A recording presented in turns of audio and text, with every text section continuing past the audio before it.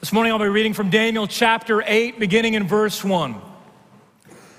In the third year of the reign of King Belshazzar, a vision appeared to me, Daniel, after that which appeared to me at the first.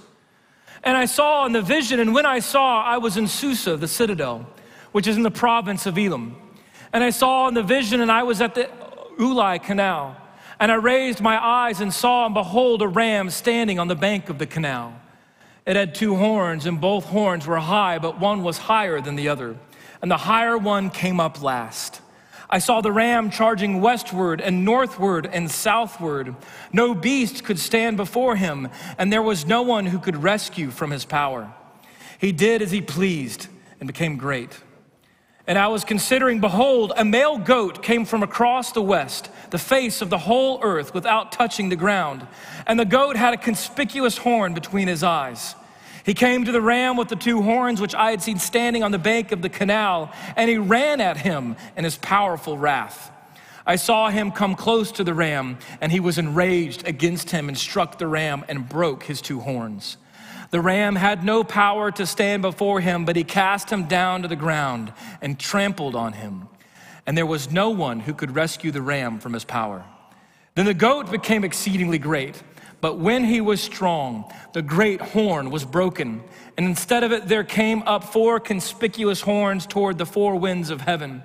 Out of one of them came a little horn, which grew exceedingly great towards the south, toward the east, and toward the glorious land. It grew great even to the host of heaven. And some of the host and some of the stars it threw down to the ground and trampled on them. It became great, even as great as the prince of the host. And the regular burnt offering was taken away from him. And the place of his sanctuary was overthrown.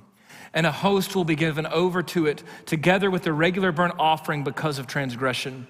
And it will throw truth to the ground, and it will act and prosper. Then I heard a holy one speaking, and another holy one said to the one who spoke, "For how long is the vision concerning the regular burnt offering, the transgression that makes desolate, and the giving over of the sanctuary and host to be trampled underfoot?" And he said to me, "For 2,300 evenings and mornings, then the sanctuary shall be restored to its rightful state." When I, Daniel, had seen the vision, I sought to understand it, and behold, there stood before me one having the appearance of a man. And I heard a man's voice between the banks of the Ulai, and it called, "Gabriel, make this man understand the vision."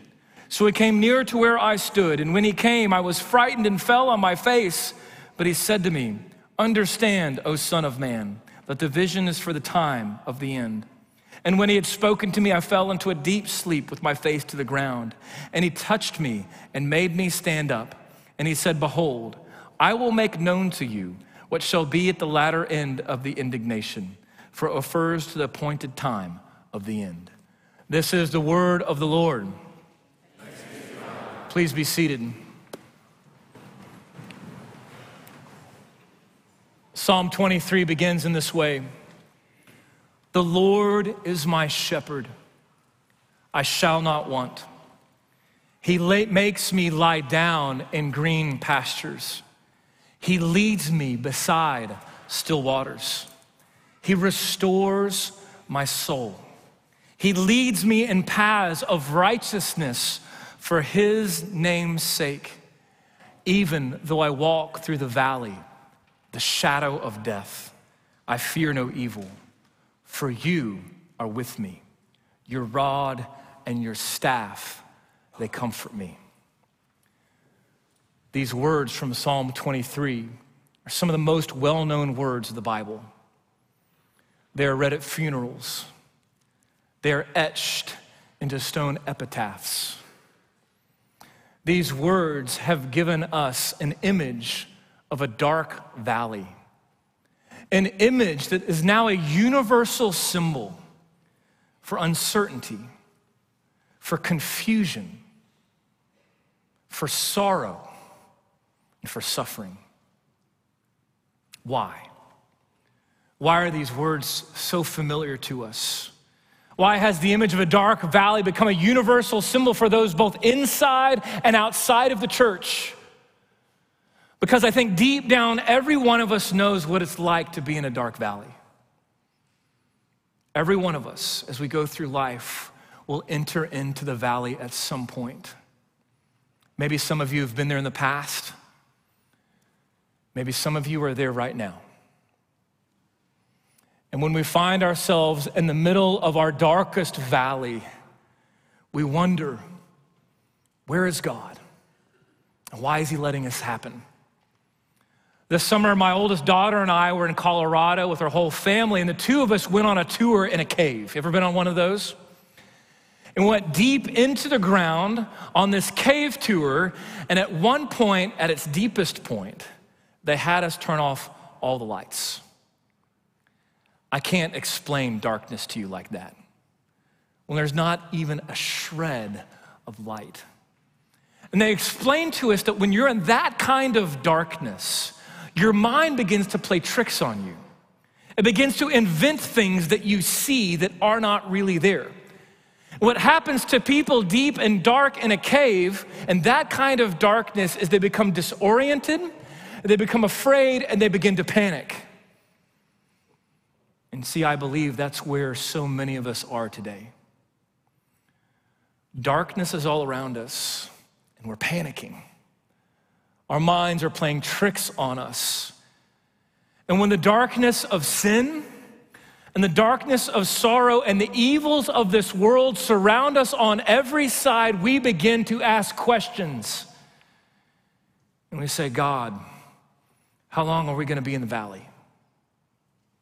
Are you going to leave us in the dark forever? How is this all going to end? And what I want you to know is this is why God has given us the book of Daniel. And why the end, the last 6 chapters, the scary part, the hard part, the confusing part of Daniel, it's why this part of Daniel is such a gift to us. You see, because God gave Daniel a strange and prophetic vision of the future, not so that we could become fortune tellers and amaze our friends. No, God gave Daniel a prophetic vision of the future to give us hope for today. And so what I want you to see this morning is not just a vision of a ram or a goat or a little horn.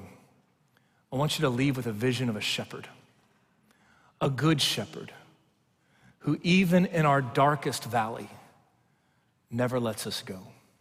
The first thing I want you to see, I want you to see that what man intends for evil, God intends for good. I want you to look with me at Daniel 8, verse 1. This is the vision that God gave Daniel. We're told it's the 3rd year of the reign of King Belshazzar, and a vision appeared to Daniel. Now, why that's important is that this is about 2 years after the vision of chapter 7 that we looked at last week, and around 11 years before the fall of the Babylonian Empire. And if you've been with us in the book of Daniel, you'll remember that back in Daniel chapter 5, the king was Belshazzar, the same king who's mentioned here, except it's 11 years later.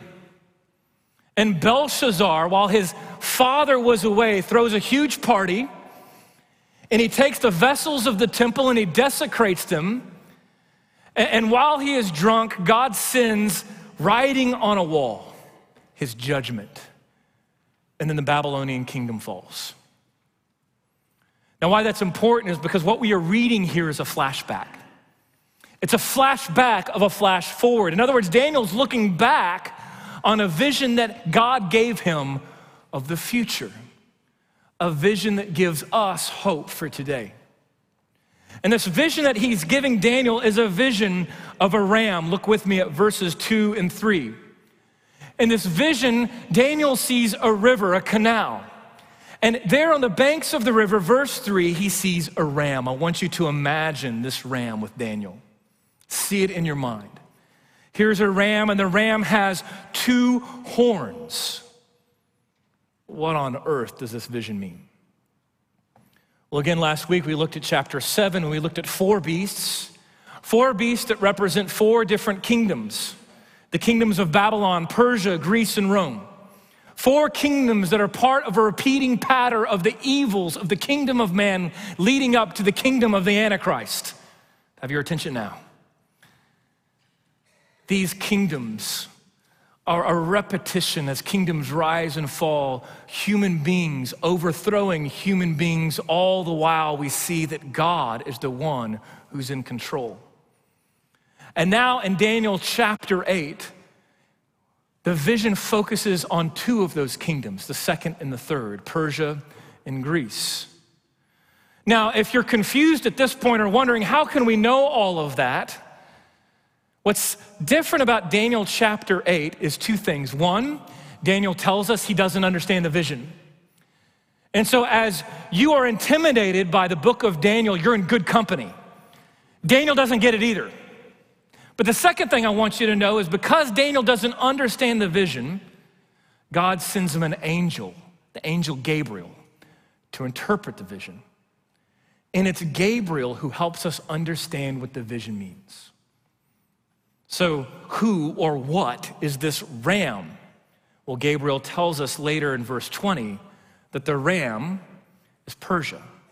It's actually the twin kingdoms who've come together of Media and Persia, the Medo-Persian Empire. This ram has two horns, one of them larger than the other, and the largest one comes out at the last. That represents the kingdom of Persia, the stronger kingdom of the alliance that eventually took over. We know that Persia conquered Babylon. What you need to see is that human history is a long line of empires that have conquered one another. And in this long line, we can look back on human history and see all the while God was at work. What man intends for evil, God intends for good. The king of the Persian Empire was Cyrus the Great. He's actually known for human rights, which is kind of ironic. He's known for human rights because he wasn't as bad as all the other emperors. He still conquered peoples left and right at will. He just gave them more freedom than other emperors before him. And so while we can say that God did a lot of good things through Cyrus, we know this much, that Cyrus conquered kingdoms for his own glory. And yet God used Cyrus for his. When Persia conquered Babylon, the exile of God's people ended. What God uses, he uses for his good, even when it's the evil of human beings. The Persians, under Cyrus's reign, allowed God's people to go back to Jerusalem. In fact, Cyrus paid for the temple to be rebuilt. And the vessels that Belshazzar stole, he gave back to God's people so they could worship once again in the temple. What man intends for evil, God intends for good. And what I want you to see this morning is God has always worked that way. That is the story of redemption. And so whatever evils that you face now, whatever evils you have done, whatever evils have been done to you, God is at work redeeming his people, using the evils of humanity for his good and sovereign purposes. It's always been this way. Go back to the story of Joseph. Joseph's brothers sold him into slavery, and God raised him up to become the governor of Egypt. What man intends for evil, God intends for good. We've seen this in the book of Daniel.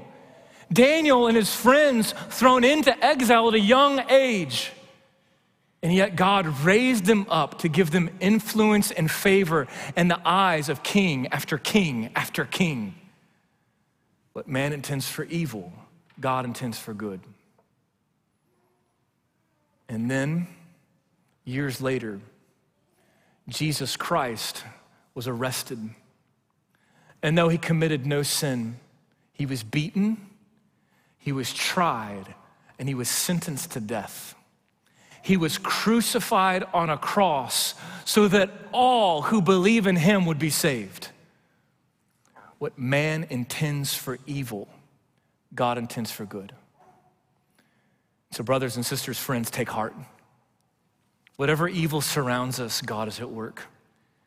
He is the king.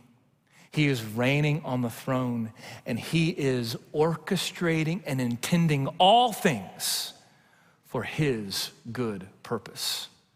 The second thing I want you to know, that the kingdom of man is desperately weak. I want you to look with me at verse 5. Daniel then tells us as he's considering, behold, a male goat came from the west. So first he sees a ram, now he sees a goat.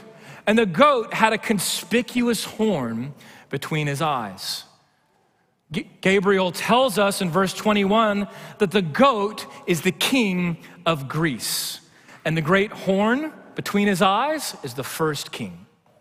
So the ram is Persia, the goat is Greece, and the horn is the first king of the Greeks. His name was Alexander the Great. We know from history that Alexander the Great waged war against Persia. We see this in verse 6. He came to the ram with the two horns, which I'd seen standing on the bank of the canal, and he ran at him in a powerful wrath. And I saw him come close to the ram, and he was enraged against him, struck the ram, and broke his horn. So I want you to imagine the vision. Daniel sees a ram, and now he sees a goat coming from the west, and the goat has attacked the ram. And now the goat and the ram are fighting, and the ram cannot withstand the goat. The goat is too strong and too powerful. It's Greece, and it's Alexander the Great. We know that the Greek Empire under Alexander over his 13-year reign expanded. In just 13 years, Alexander the Great's empire covered 1.5 million square miles. He's one of the greatest warlords that the human history has ever known. He conquered right and left, and his kingdom expanded. He is known for his power and for his pride. He made his own soldiers bow down to him in worship so much that at one point there was a revolt. And in his pride, of all places, Alexander the Great found himself in Babylon. And there in Nebuchadnezzar's palace, ironically, he was plotting his next conquest. He was not yet 33 years old. And there, one of the greatest emperors history has ever known, the greatest warlords, there in Nebuchadnezzar's palace, he drank himself into a stupor. He developed a fever, and he died. You see, because the kingdom of man is desperately weak. Throughout human history, we've clamored at power. We've thought that if we can just conquer whatever we can, then that is where we will find our own refuge. In an attempt to save ourselves, we try to get power. And though you and I are not emperors, and though we're not conquering other empires, are we not going through life thinking if we can just conquer the next thing, that we can save ourselves, that we could be our own refuge and strength? The kingdom of man is desperately weak. And that is both a warning and a promise. For those of us who think that it is our own strength that can save us, it's a warning. But for those who feel oppressed, for those who feel struck down, know this: God is in charge. And the greatest kingdom on this earth cannot compare to the greatness of the kingdom of God. So the third and final thing I want you to know, I want you to know that even in our darkest valley, there is a good shepherd, and he will never let us go. Look with me at verse 9. So we're told then, out of this goat, a goat who in its greatest moment fell, his kingdom was divided into four, and out of one of them, we're told in verse 9, came a little horn, which grew exceedingly great towards the south, east, and towards the glorious land. So if the ram is Persia and the goat is Greece, who is the little horn? Now, there are many who think the little horn is the Antichrist to come. Who's the Antichrist? Well, Antichrist is the one who will come in the end, a ruler who will establish a kingdom that directly opposes the kingdom of God, who will make himself in the place of Christ and will wage war against God's people and against the worship of God. But what I want you to know is that the Antichrist is not so much a man as it is an office. And there have been many antichrists who have led up to an eventual antichrist who is to come. We see this in 1 John chapter 2. 1 John 2, John tells us, children, it is the last hour, as you have heard that the antichrist is coming. And so now, many antichrists have come. And as we look back over human history, we've seen many who oppose the kingdom of God. Many who've waged war against God's people, and many who've put themselves in the place of the worship of God. And so here, this little horn in Daniel chapter 8 is one of those shadow antichrists who's fulfilling the office of the antichrist to come. His name was Antiochus Epiphanes. We know from history that Antiochus Epiphanes ruled Syria from 175 to 164 BC. And he launched a military campaign in many directions, from the south towards the east and towards the glorious land of Jerusalem. Antiochus Epiphanes waged war against God's people. And not only did he wage war against God's people, but he conquered them, and he took over Jerusalem, and he took over the temple, and he stopped the worship of the temple. He put an end to the temple sacrifices, and he forbid God's people to enter in and to worship God. Not only that, he put a statue of Zeus in the middle of the temple. But he didn't stop there. His name, Antiochus Epiphanes, is short for Antiochus Deus Epiphanes. He gave himself that title. It means God manifest. He claimed to be God incarnate. That makes him an antichrist. And there, Antiochus Epiphanes waged war against God's people. He would not let them worship. We see this in verses 11 and 12. Look with me. And it became great, even as great as the prince of the host, and the regular burnt offering was taken away from him. He put an end to the worship of God's people. What do we do with a vision like that? What does it have to do with us today? Well, at the end of this vision, we see a promise in verse 25, that though this little horn would rise up against the prince of princes, he shall be broken, but by no human hand. We know the end of the story because what was in the future for Daniel is in our history. And we see how all of these prophecies were fulfilled. Look with me at Daniel 13 and 14. Then I saw the Holy One speaking. Another Holy One said to the one who spoke, for how long is the vision concerning the regular burnt offering? In other words, how long will this last where God's people won't be able to worship? Verse 14, and he said to me, for 2,300 evenings and mornings. There's a couple ways that you can think about 2,300 evenings and mornings. One is just think maybe it's just talking about a day, a morning and a night. But I think the better reading is to understand it's not just talking about any kind of morning and evening, it's talking about the morning and evening sacrifices. How long will God's people not be able to worship in the temple? For 2,300 evening and morning sacrifices. And while Antiochus Epiphanes was waging war against God's people, God raised up a family, the Maccabees, a father and his 5 sons. And they fought back. And they fought back to the point that on December the 25th, 165 BC, 2,300 morning and evening sacrifices later, they got the temple back. They restored it. They cleansed it. They took down the statue of Zeus and they put back the golden lampstand and they rededicated the temple. And to this day, the Jewish people have been commemorating and celebrating God's deliverance of his people through the Maccabean revolt.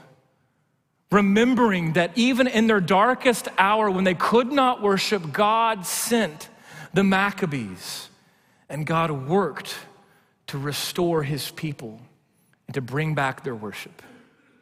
That feast will be celebrated this coming Sunday. It's called the Feast of Dedication. You and I know it by another name. It's called Hanukkah. Now, why do I tell you that? And what does it have to do for us as Christians? Well, you see, it's during Hanukkah, or the Feast of Dedication, that the Gospel of John tells us that Jesus Christ said these words. Jesus said, "My sheep hear my voice, and I know them, and they follow me. I give them eternal life, and they will never perish, for no one will snatch them out of my hand." Why? Why does John go out of his way to tell us that Jesus said these words, that no one will snatch his sheep from his hand during Hanukkah? Why? Because as we look back all over human history, we see that the shepherd is there. That even in their darkest hour, he never let his sheep go. That as we look back and we see the evils of man, we see that God intended those evils for good. That even as we look back at the greatest warlord, we see that he's weak compared to the kingdom of God. So that we would see that even in our darkest valley, there is a shepherd who is calling out to his sheep, and his sheep know his voice. And he will never let anyone or anything snatch them out of his hand. God gave us the prophecy of Daniel so that we would see God's shepherding hand at work. To look back on the history of Daniel and see that God was faithful. To look now at the prophecy that God gave Daniel, that for him was in the future. For us, we can look back and see how every detail was fulfilled because the shepherd's hand was leading his people. And we now can look back at the good shepherd who God sent into the valley of the shadow of death to rise again after dying on the cross for you and me, so that all who trust in his name will be saved. So that one day we can trust that the shepherd will come to lead us out of the valley once and for all. But until that day comes, we have a shepherd who's been holding the hand of his people throughout all of history. A shepherd that even in their darkest moments, he never let them go. We have a shepherd, and the sheep know his voice. Do you hear him? In the midst of the darkness, in the midst of the chaos, in the midst of all of the competing voices around us, do you hear the voice of the shepherd? Do you hear him calling after you, saying, "Come, follow me. Take my hand"? Will you take the hand of the shepherd? Because he's the hand of a shepherd king. And though he is gentle and lowly, his hand is strong. And there is nothing that can get in the way of his sovereign hand. He will never let us go. Let me pray. Father in heaven, as we sing this final song, may its words be true of us. And when these words are hard for us to sing truthfully and honestly, would you meet us in those moments, and may we hear the voice of our good shepherd. Help us by your Holy Spirit now to grab your hand, let your hand hold us, and that you would hold us to the end. We ask in Jesus' name, amen.